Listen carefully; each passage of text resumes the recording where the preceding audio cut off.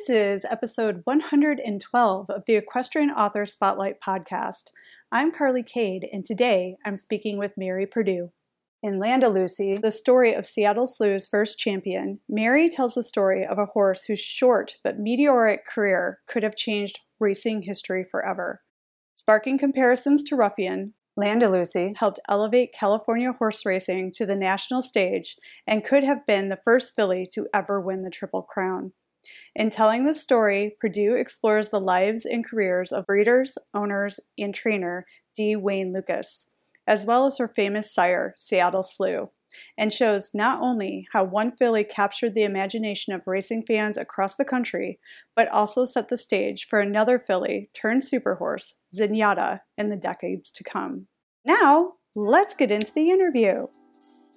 Welcome to the Equestrian Author Spotlight podcast, a podcast featuring interviews with equestrian authors who love all things horses and writing about them. In each episode, you'll hear inspirational stories from horsebook authors, including writing advice and marketing tips to help you write your very own horsebook. If you're an author, aspire to be an author, or simply love horsebooks, then you are in the right place. I'm your host, Carly Cade, and creative writing makes my spurs jingle. Hi, everyone. Welcome to the Equestrian Author Spotlight podcast. I'm Carly Cade, and today I'm happy to have guest Mary Purdue on the show. Welcome to the show, Mary. Thank you, Carly. Thanks for having me. And today we're going to be talking about Seattle Slew's first champion, Landaluce. And Mary has written this amazing book about this fantastic racehorse, and we're going to talk about that today. But before we jump into that topic, how I always like to start these interviews off is asking the authors that come on the show how horses have touched their life. So Mary, would you share with us how horses have touched your life? Oh, wow. In 25 words or less? I could talk about this for the whole hour, probably. I've always loved horses ever since I was a little girl. I have no idea where it came from. Nobody in my family has even the slightest interest in horses or horse racing. I was constantly bugging my parents for a horse, but I'm the oldest of 7 kids, so the odds were virtually non-existent that any horse would ever appear anywhere near our house. There used to be an ad on the local TV for a furniture company, and they would have a pony on the stage with the stage curtains behind the pony. And a guy would come on and say, make a purchase at this company and you can get the pony for 9 cents. And they would say the 9 cents over and over again. And I mean, I tortured my parents because I said, we need a new couch anyway. And it's only 9 cents for the pony, but they didn't see it that way. Did they have like a backstock of ponies? How can they offer a pony for 9 cents? I don't know. I don't know if anybody ever took them up on it, because the cost of having the pony was way more than buying a new couch. I'm sure though that got lots of little people to tug on the pants of their parents to actually pay attention to the commercial. Kind of brilliant. And to this day, I remember, I think it was called Giant Furniture. Wow. Because I mean, and why would I remember that all those many years? Because of that pony standing there and just being so tantalizing. But I had a particular love for thoroughbred racing and thoroughbred horses, and used to buy all these books and study pedigrees and write them all down. And the first race I remember seeing, and I'm going to date myself, is 1963, Shadow Gay winning the Kentucky Derby on a black and white TV in my living room and jumping up and down because he was a Darby Dan Farms runner. And I lived in Columbus, Ohio at the time. And Darby Dan Farms had a farm in Columbus, Ohio. They don't anymore. They had the farm in Lexington and then a farm in Columbus. So I felt like I was somehow connected to that. That a horse from Columbus, Ohio farm won the Kentucky Derby. So I don't know. It just was something I always had, and it never really left me. Oh, that is such a lovely story. And I think so many listeners can probably identify with that story. So many of us were born with it. We don't know where it came from. Our parents are like, what are we going to do with this child who loves horses? And then it becomes a lifelong love affair. Now, the thoroughbred racing was pretty paramount that you mentioned there, because you have since you've been writing about horses, but you also have just released this book, Land of Lucy, the story of Seattle Slew's first champion. And it tells a story of a horse whose short but meteoric career could have changed racing history forever. Tell us about the gist of this book, and then we'll dive a little deeper into how you discovered Land of Lucy and all these cool things that bubbled up around writing this book.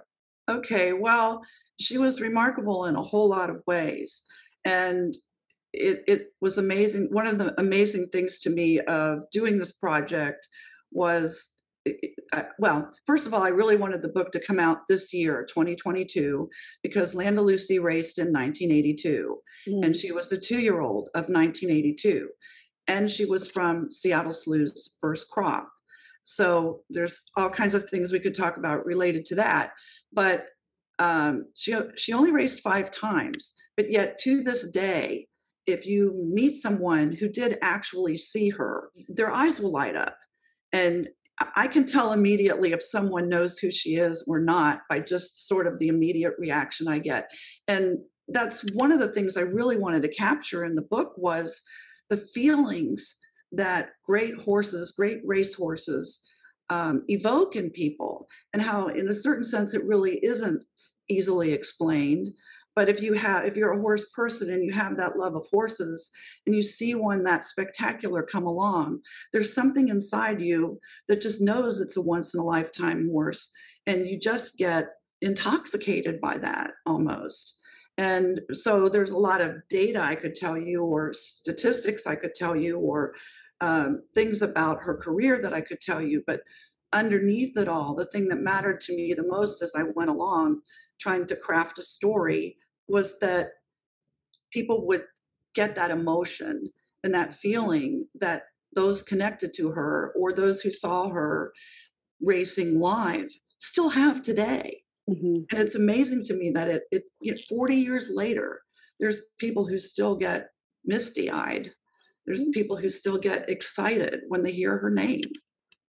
And I love that because in the book, and thank you so much for sending me an advance copy so I could read this wonderful story. I mean, that really, it reads like a story. The way people love this horse and how much excitement and support she generated, not only from her own training team, but also from the public, was pretty incredible. But the book mentions that she was almost forgotten. Can you talk to us a little bit about that? I think there's a couple reasons for that. I don't think that she's forgotten. Even before I wrote the book, I would never forget her.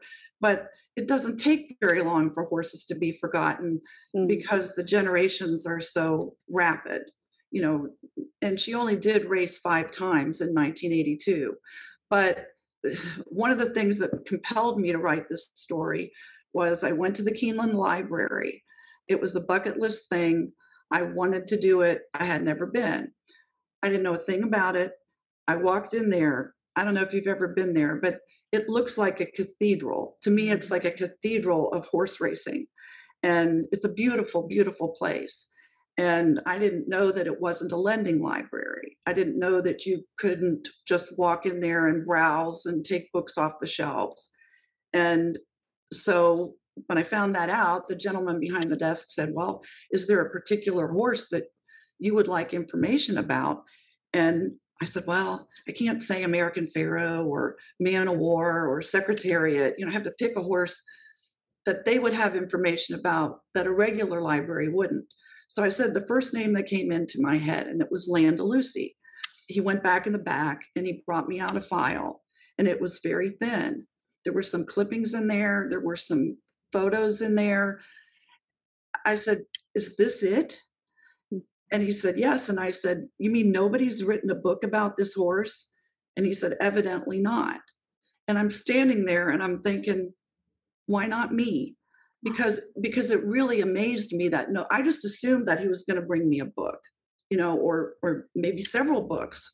And it just, she was so spectacular and she was so once in a lifetime. I felt certain that someone else would have picked up on it.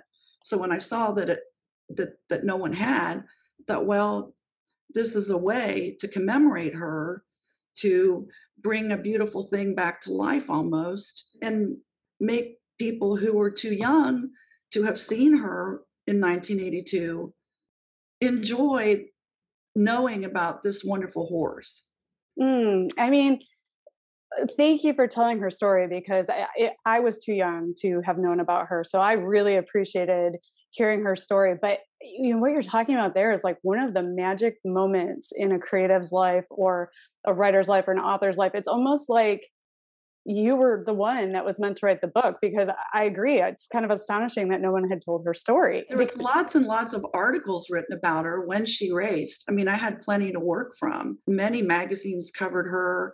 She got a lot of media attention. That's one of the things that makes her remarkable because it was not normal or usual for a 2-year-old filly racing in California to attract national media attention at that time because California racing was considered sort of subpar or whatever compared to the East Coast races that were all anybody cared about, really, especially when it came to Eclipse Awards. So the fact that she did receive so much media attention after only her second start, I mean, from places like the New York Times, the Washington Post, Sports Illustrated, all these places were interested in her and covering her. And that's not to say they didn't cover other horses too, but she jumped out past what was normal for a California-based horse. So she helped kind of put a spotlight on California. Plus, she definitely did. She was helping prove Seattle Slew as a stud, as his first crop, and then she had incredible speed. I mean, nobody could catch her, right? Do you want to talk a little bit about like why she was such a blowout phenomenon, like coming right out of the gate in her beginning of her racing career, and why people rallied up to her so much? Right. Her first start in early July of 82, which is early for 2-year-olds anyway. She ran a 6-furlong sprint race at Hollywood Park, her maiden, and she won it in 1:08 and 4, which was a world record for a 2-year-old filly around the turn. And it's her maiden race. So it was like instant. But then, of course, you think, is it a fluke? She comes back a week later in the Hollywood Lassie Stakes. And that was the race that really propelled her and Seattle Slew into the major leagues because in that race, which was the same distance, but was her first stakes attempt, she won that race in 1:08 flat. So she basically broke her own world record. And even more remarkably, she won a 6-furlong race, which is a sprint, by 21 lengths. Yeah. 21 lengths. I mean, and people couldn't believe it. One of the jockeys that was back in the pack said famously, "I beat every horse I could see." I mean, she was that far ahead that the cameraman was having a hard time keeping all of the horses in the field in one frame. It was one of the most remarkable races many people will say that they've ever seen. Secretariat won the Belmont by 31 lengths or 33 or whatever it is, but that's 1.5 miles. This was 6 furlongs and she won by 21. And that margin of victory was never equaled at Hollywood Park for the duration of that track. By filly or colt, isn't that by correct? Anyone? By anyone. By anyone. Yeah, that's by any horse of any age at any distance. And in fact, the day that she won her maiden, her jockey was Lafitte Pincay. And so, of course, he was getting top mounts on everyone. He was already in the Hall of Fame. And he rode her that afternoon. And then a couple races later, he was in the Hollywood Express sprint at the exact same distance on the exact same day over the exact same track. And those horses were in contention for a national sprint championship. And she beat them by 3 or 4/5 of a second. I mean, just comparing time to time. So when he got off of her the first time, he looked up at the tote board and saw the time and thought it was a mistake because she moved so effortlessly and so smoothly. He really was deceived. It was his first time riding her, and he was deceived by just the effortless way that she went. into not thinking she could really have been going that fast. Wow, that's incredible. This is a difficult story to tell because there is a sad ending. Did you have trouble writing about such a miraculous horse that faced such a short career and a short life? Was that difficult?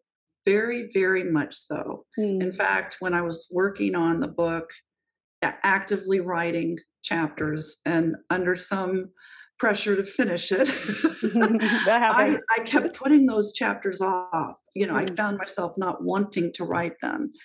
And yet I wanted to tell as much as I could about it so that people would understand what happened to her without that being the major part of the book. Yes, she was a filly who died young, uh, and that's awful, but I wanted that to be more than balanced out by celebrating her accomplishments on the track and what she meant to people. Mm. And I really struggled with how to end it because I didn't want to end it on a down note. So the last chapters are more about her legacy and her significance to history and the way to this day people still feel about her. Yeah, I think you did that incredibly well. And again, I really think you showed just how important this horse was to people, in particular, the relationship between her and her trainer. Do you want to talk a Right. little bit about that? Were you able to interview him? I mean, Yes, I did. I interviewed him for about an hour, more near the end of my process. I wanted to have a big picture before I went and sat down in front of Wayne Lucas, one of the most iconic thoroughbred trainers of all time.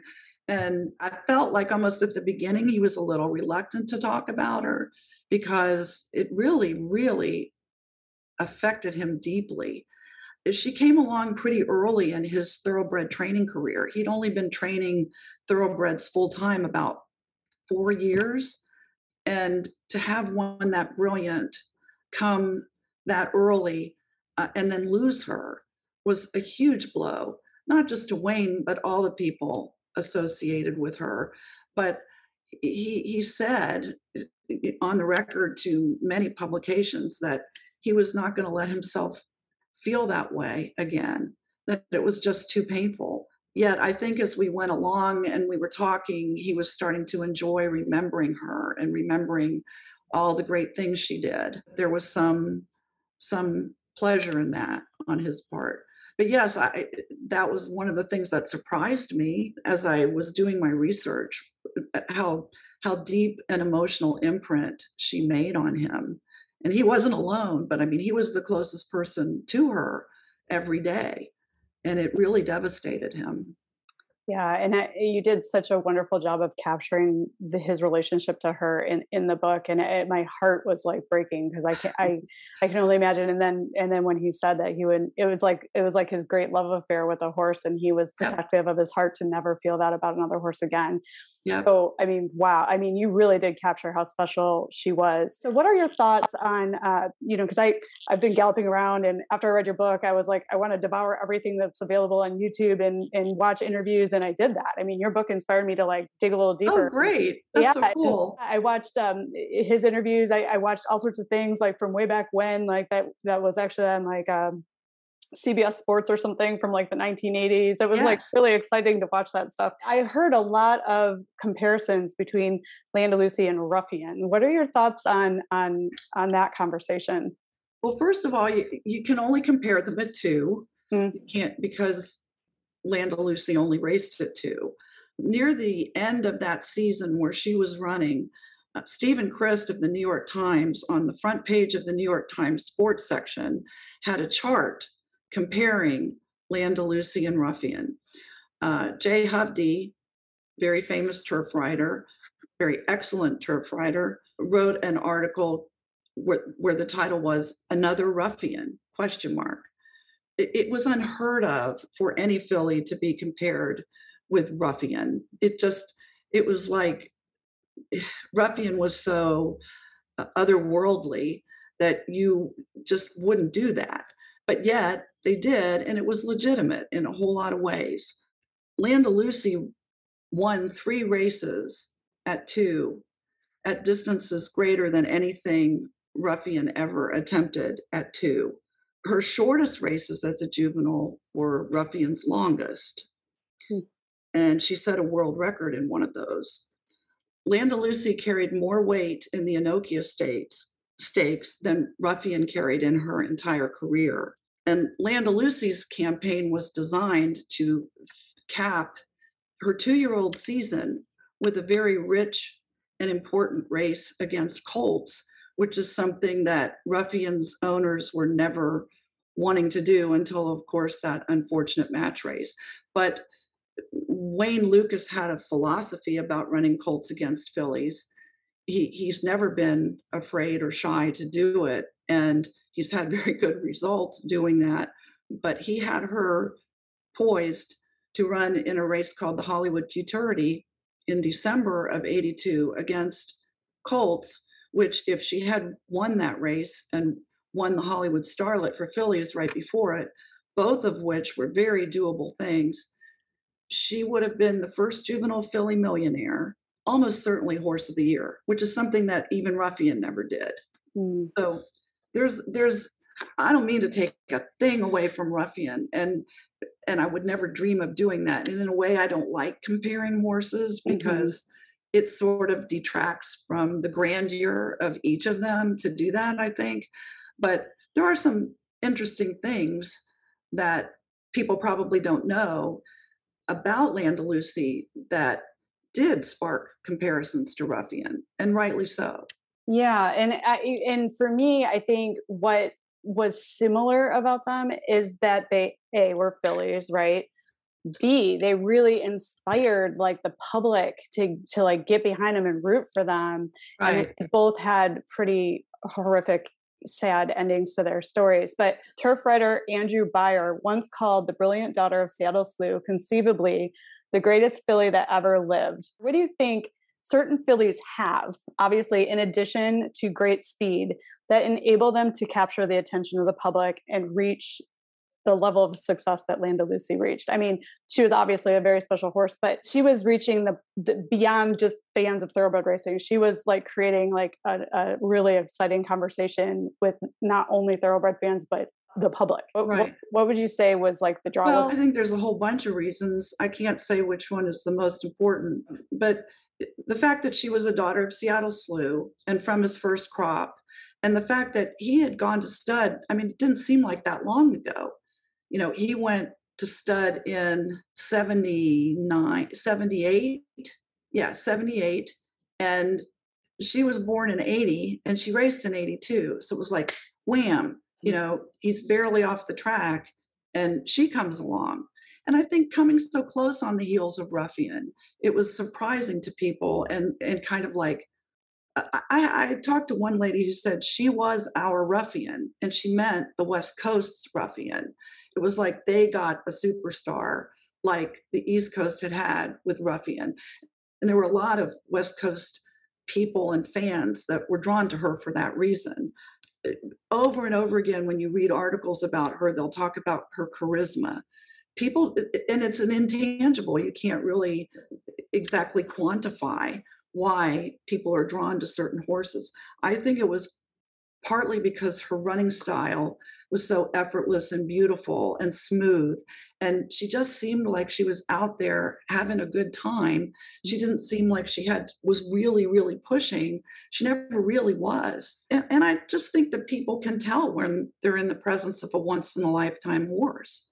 You know, you just know that that doesn't come along every day, and it makes you want to go to the track and see the horse and just be up close. Yeah, and pay attention. I just and I loved also in your book, I felt like my heart was racing with her when you talked about how effortless these things were for her and how she came off and she just knew and she was like, I'm going to work. Yeah. And yeah, I think that's so great. Did you discover any surprising information that you didn't expect while you conducted your research for this book? Well, yes and no. I think whenever you start out researching, you have to keep an open mind, and because you will find things that you didn't expect. And your idea of the story when you start it and the idea of the story when you end it sometimes bear very little relationship to each other. I didn't know that she came along so early in Wayne's career. I Mhm. didn't know that he had such an emotional attachment to her. I didn't even know that she was his first champion. That she was the first horse that won an Eclipse Award, first thoroughbred horse that won an Eclipse Award that he trained. And the ironic thing about that was he kept saying throughout her career that he had no interest in the Eclipse Award, that he'd been burned in the past by chasing that, taking Western horses east, or trying to prove something to the Eastern racing establishment. And he just decided he was done with it. He was going to keep her in the West. And if he thought she was good enough that if they really wanted to challenge her, they needed to come out there and do it instead of the other way around. So I didn't know any of that when I started. And I didn't know that she was the first horse to win a juvenile championship racing exclusively in California. It's very clear in your writing that you were very invested. Like a couple things. Like, how did it feel when you wrote that final paragraph of the book, and we're like, wow, I'm done with this? Like, how did that feel?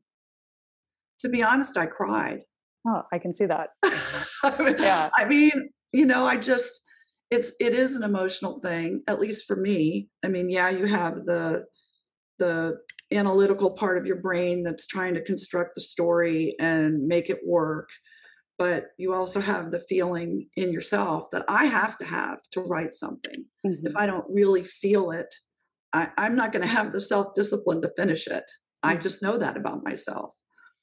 Yeah. So this was your story. It came to you when you visited Keeneland Library.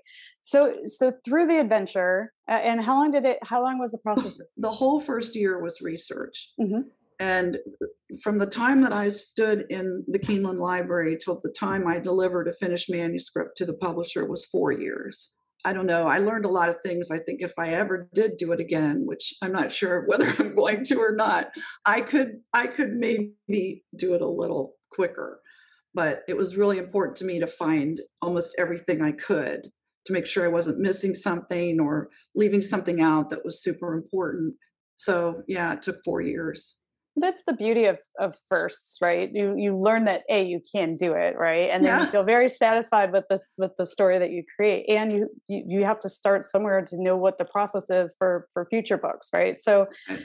what through all that, through the 4 years of spending time with Landa Lucy and the people surrounding her, what were some of the bright spots that you remember from the process? What was something that was really special? Well, interviewing Wayne Hmm. was in his barn was very special. Meeting John Williams, who was the manager of Spendthrift Farm, he was in charge of all of Spendthrift Farm, which at the time that Landa Lucy was born there was the premier breeding, thoroughbred breeding establishment in the world, arguably.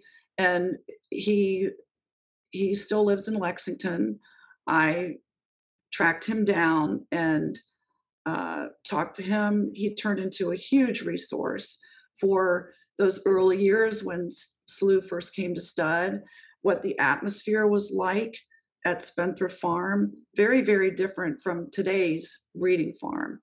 I guess the biggest bright spot is how many people, once they heard her name, they wanted to help me. Oh, that's I great. didn't really, I won't say that everyone was that way. I was constantly amazed by the lengths to which people were willing to go to help me because they felt the same way I did.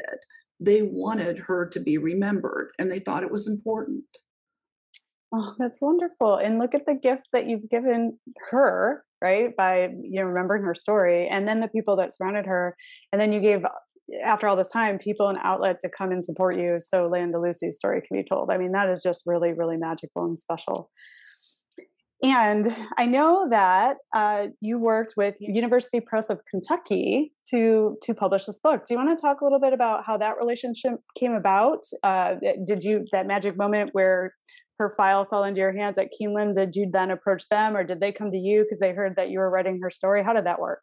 It is kind of the way this worked out was kind of amazing. I thought that I was going to write the whole thing before I even approached a publisher. Mm. And met Jennifer Kelly at Saratoga when she was on her book tour for her first book, which was Sir Barton Mm-hmm. and the Making of the American Triple Crown, which is a wonderful book.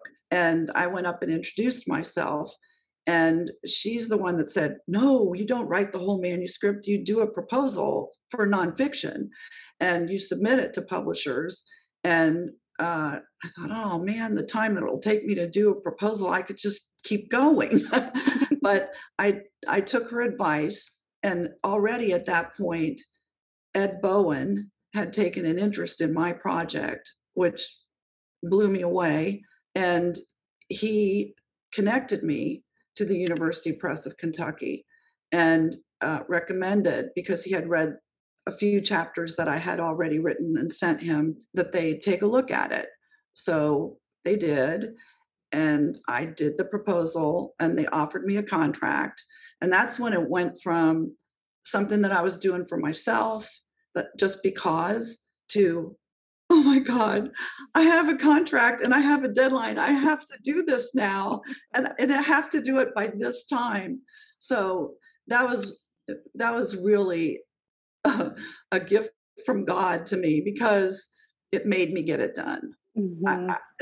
Part of me thinks I'd still be writing it if I was not under that pressure to deliver. I needed that. That's fantastic. There's something to be said for deadlines. And then I love Jennifer Kelly has been a guest on this podcast before, and she's lovely and she's very helpful. And these are the stories I love to hear, when authors are helping other authors and when we're uniting and helping each other, because the University Press of Kentucky is the perfect place for your book. And look at how all that magically wound up, that you were in the right spot. And it was. And I always had in the back of my mind that that's where I wanted it to go, but I didn't understand enough about the ins and outs of doing a nonfiction book. So it worked out. Yeah. And that's the thing. Like, I believe other authors really want to help other authors, especially telling horse stories, help them out and help them along the path and share information. That's so important. So congratulations on the book coming out. It's a lovely story. I recommend, not just people who love horse racing, but people who love horses or just a good story, to check out this book. It's fantastic. How have you been reaching your readers since the release of the book? Well, some of the usual ways. I'm trying to do a lot of in-person events, and those have been working out really well. I went to the Racing Museum Hall of Fame. I'm going to be the featured guest author at the Keeneland Library Lecture Series, which will be especially significant to me because I'll be returning to almost the exact same spot that I stood in when I got that flash of, I want to write this book, to now being the featured speaker at the Keeneland Library. And so I like to do in-person things. There's some plans to go to California to be at the tracks where she raced when the races come up that she raced in, and that we're planning. And I'm trying to do some things in Florida around Ocala because I don't live far from there. And then I have a website, which is landalucybook.com. And you can there's a video trailer there. There's a lot of basic information if you just want to check it out. And you can also order from that site. And I'm on Facebook and Twitter. And I just want to always tell people that my last name, Perdue, is spelled P-E-R-D-U-E, like the chickens, because no one can ever find me when they try it the other way, like P-U-R, which is like the school. Mm-hmm. So and I'll make sure to link to those places in the show notes so people can get directly to you. And I've heard that the World Equestrian Center in Ocala there actually does book signings and hosts events like that. So if you're not far from there, that would be a great spot to sit down. I'm so glad you're able to get back out there and do in-person things. That makes such a big difference. Right, it does. It does. And then for you, I'm curious. I love to ask these questions because the answers are always a little bit different, but what has been the hardest part about being an author for you? But then on the flip side, what has been the very best part so far?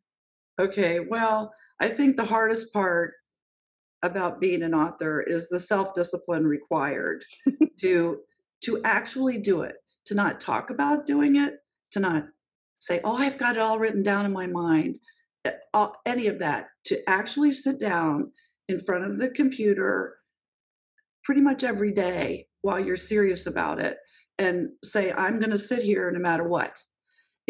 I'm a procrastinator, and you always find ways to not do it. And I just people say, "What should I do? What should I do?" I said, "Just get in the chair. That's Mhm. it." If you don't do that, it's possible to sit in the chair and nothing happens. But for sure, if you don't sit in the chair, it won't happen. So I think that is hard for a lot of people, and it is for me. Um, the other hard part is everybody asking me what my next one's going to be. Because honestly, this one took so much out of me. It's like I just want to enjoy it for now before I Mm. contemplate something else.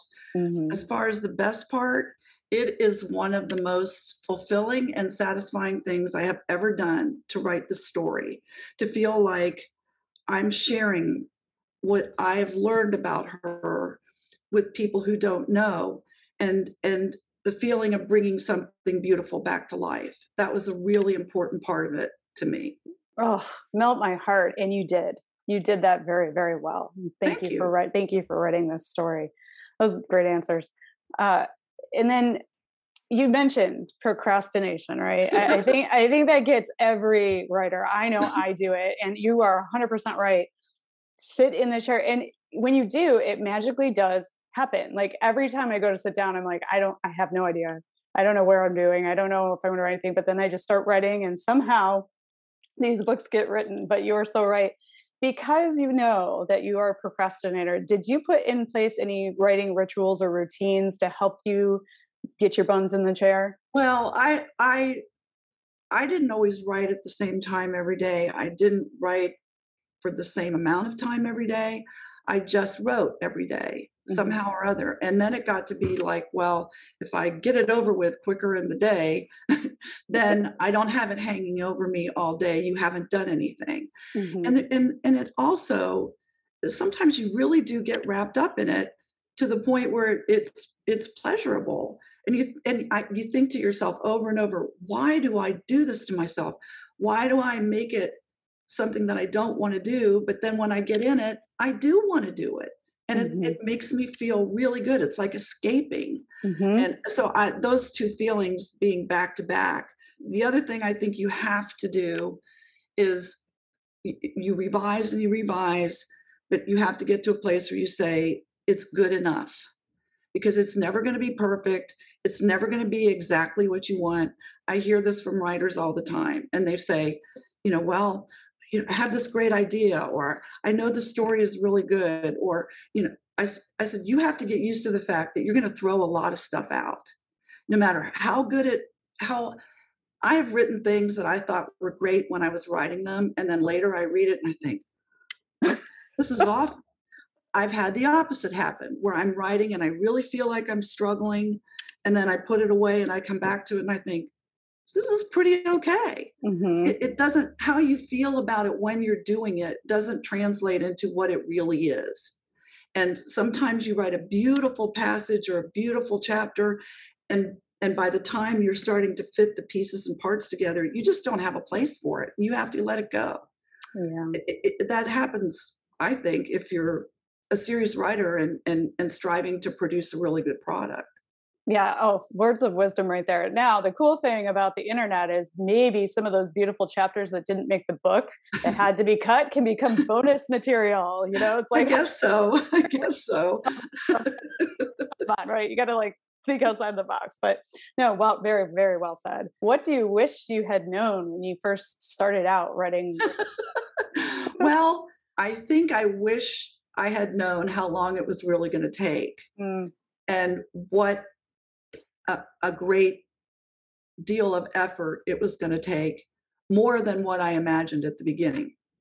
But then when I think about that, I think that's kind of a double edged sword. It's like, if I really knew what I was getting into from the minute I first started researching to today, I might not have done it, mhm, because you have to be carried along by, okay, what's next, what's next, what's next, mhm. until you until you finish it, or right now, promoting it and marketing it and explaining it to people, which in some ways is every bit as time consuming as writing it. So I don't know. And in my case, I really do feel like this book has changed my life.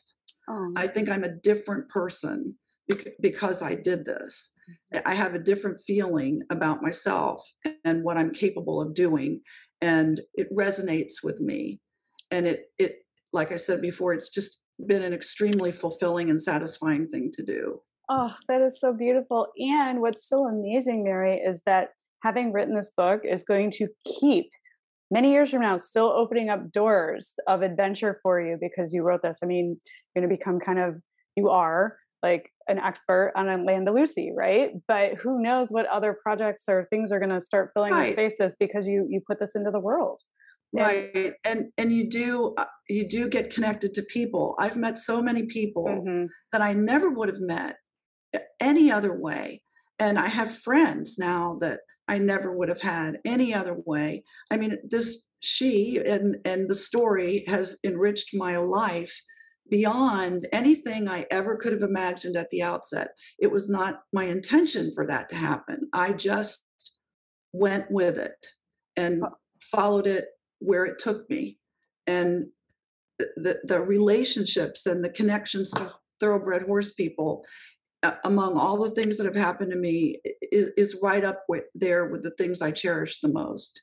that's beautiful. And thank you for having the guts to follow that calling because so many people like that would have popped up and they would have not seen it or ignored it and walked away. Like you followed it and you were brave and you didn't look at the big picture, which you can do when you're writing a book. You just took baby step, baby step, baby step, followed the lead, followed what was moving you forward. And now you have this beautiful story you've written. So it's brave to do that. So I commend you for Well, that. thank you. Yeah, and thank you for sharing with us how much it's changed your life. I mean, I hear that, and I could read it in your work also.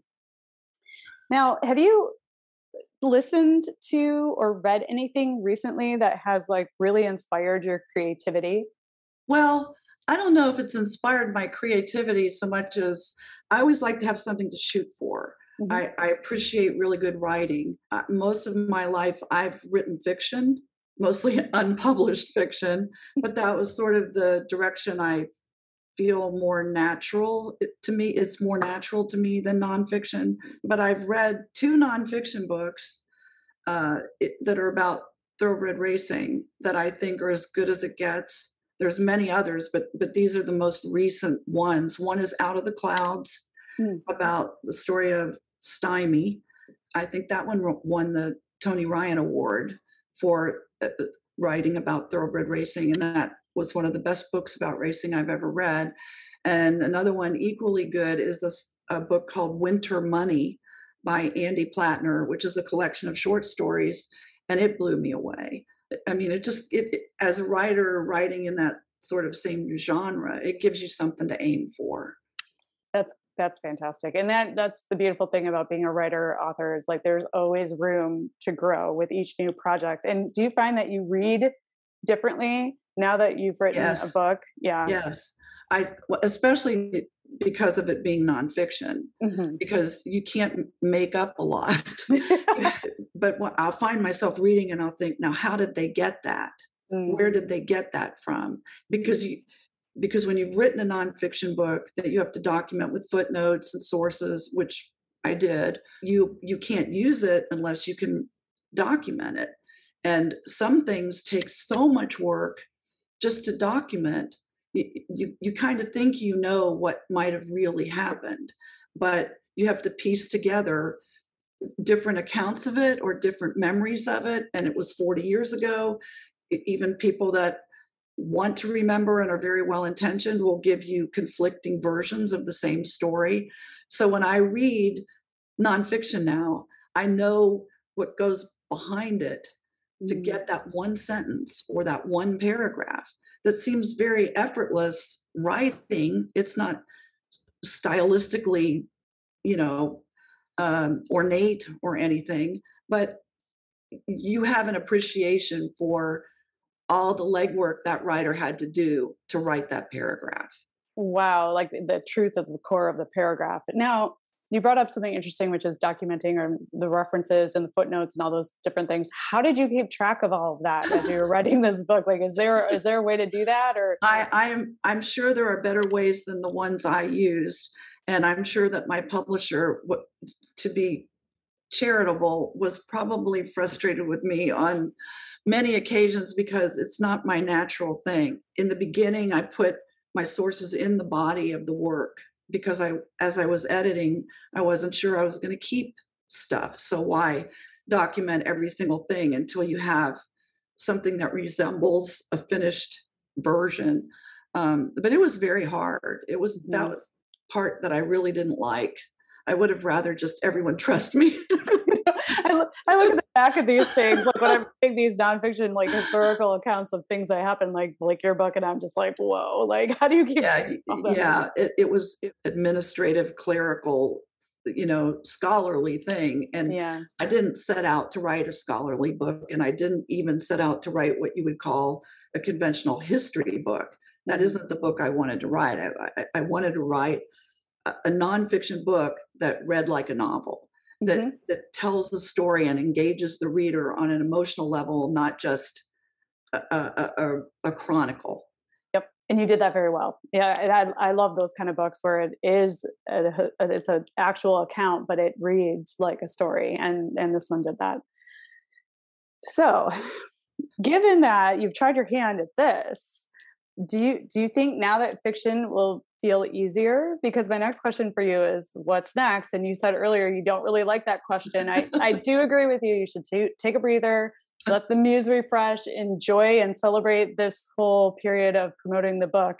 But have you been kind of thinking about where you might go with this next? I can see myself writing a fiction book about racing. But I don't have a plot. I don't have characters. I don't even have the kernel of the story. I think my reason for doing it would be that I could, for me, have more freedom. Who knows? Yep. Well, that's what I believe you got to wait for the spark, right? Like whatever that moment you walked into Keeneland and they handed over her folder, that was the spark that led you on this journey. And I think as a creative, that's what you wait for. And then all of a sudden it's going to show up and you're going to be like, yep, that's where I'm going. And you just be brave and follow where it takes you. So I believe that will show up for you again. It already did once, right? If it does, great. If it doesn't, this is great too. Yes, absolutely. Always celebrate. You don't always have to be looking for what's next either. I totally agree with that. Mary, I really want to ask you this question because I love everyone's different answers to this one too. What does creativity mean to you? I don't feel that I was very creative with this book. I knew what I was aiming for. I knew what I wanted. I wasn't ever sure that I was actually getting there. It felt less like creative writing and more like bridge or road construction. Like, there's all these pieces and I can see the flow of the story, but it was more like inserting passages and making it flow. It was more like construction than it was like writing. I mean, when you sit down to write fiction, you can sometimes just let it rip, but not in nonfiction because it doesn't work that way.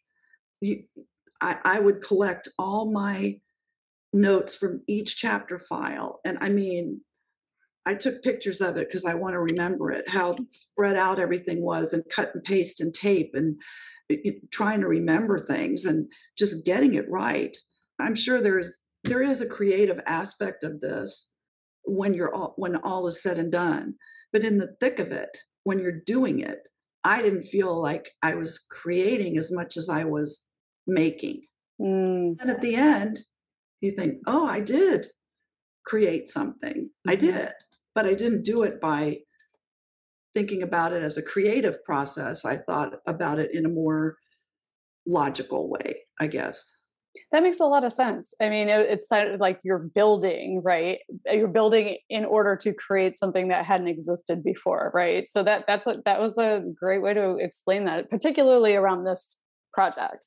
And I think that's really healthy for listeners to hear that are looking at possibly writing a story, a historical story about a horse. These are the things that people need to know. So, I mean, that was really insightful. Would you let listeners know where they can find more information about you and your books one more time?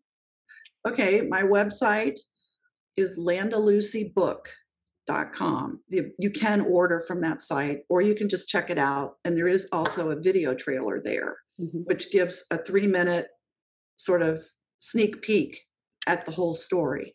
Also on that site is where I'm going to be next, where I'm going to go, as far in advance as I know about it for sure.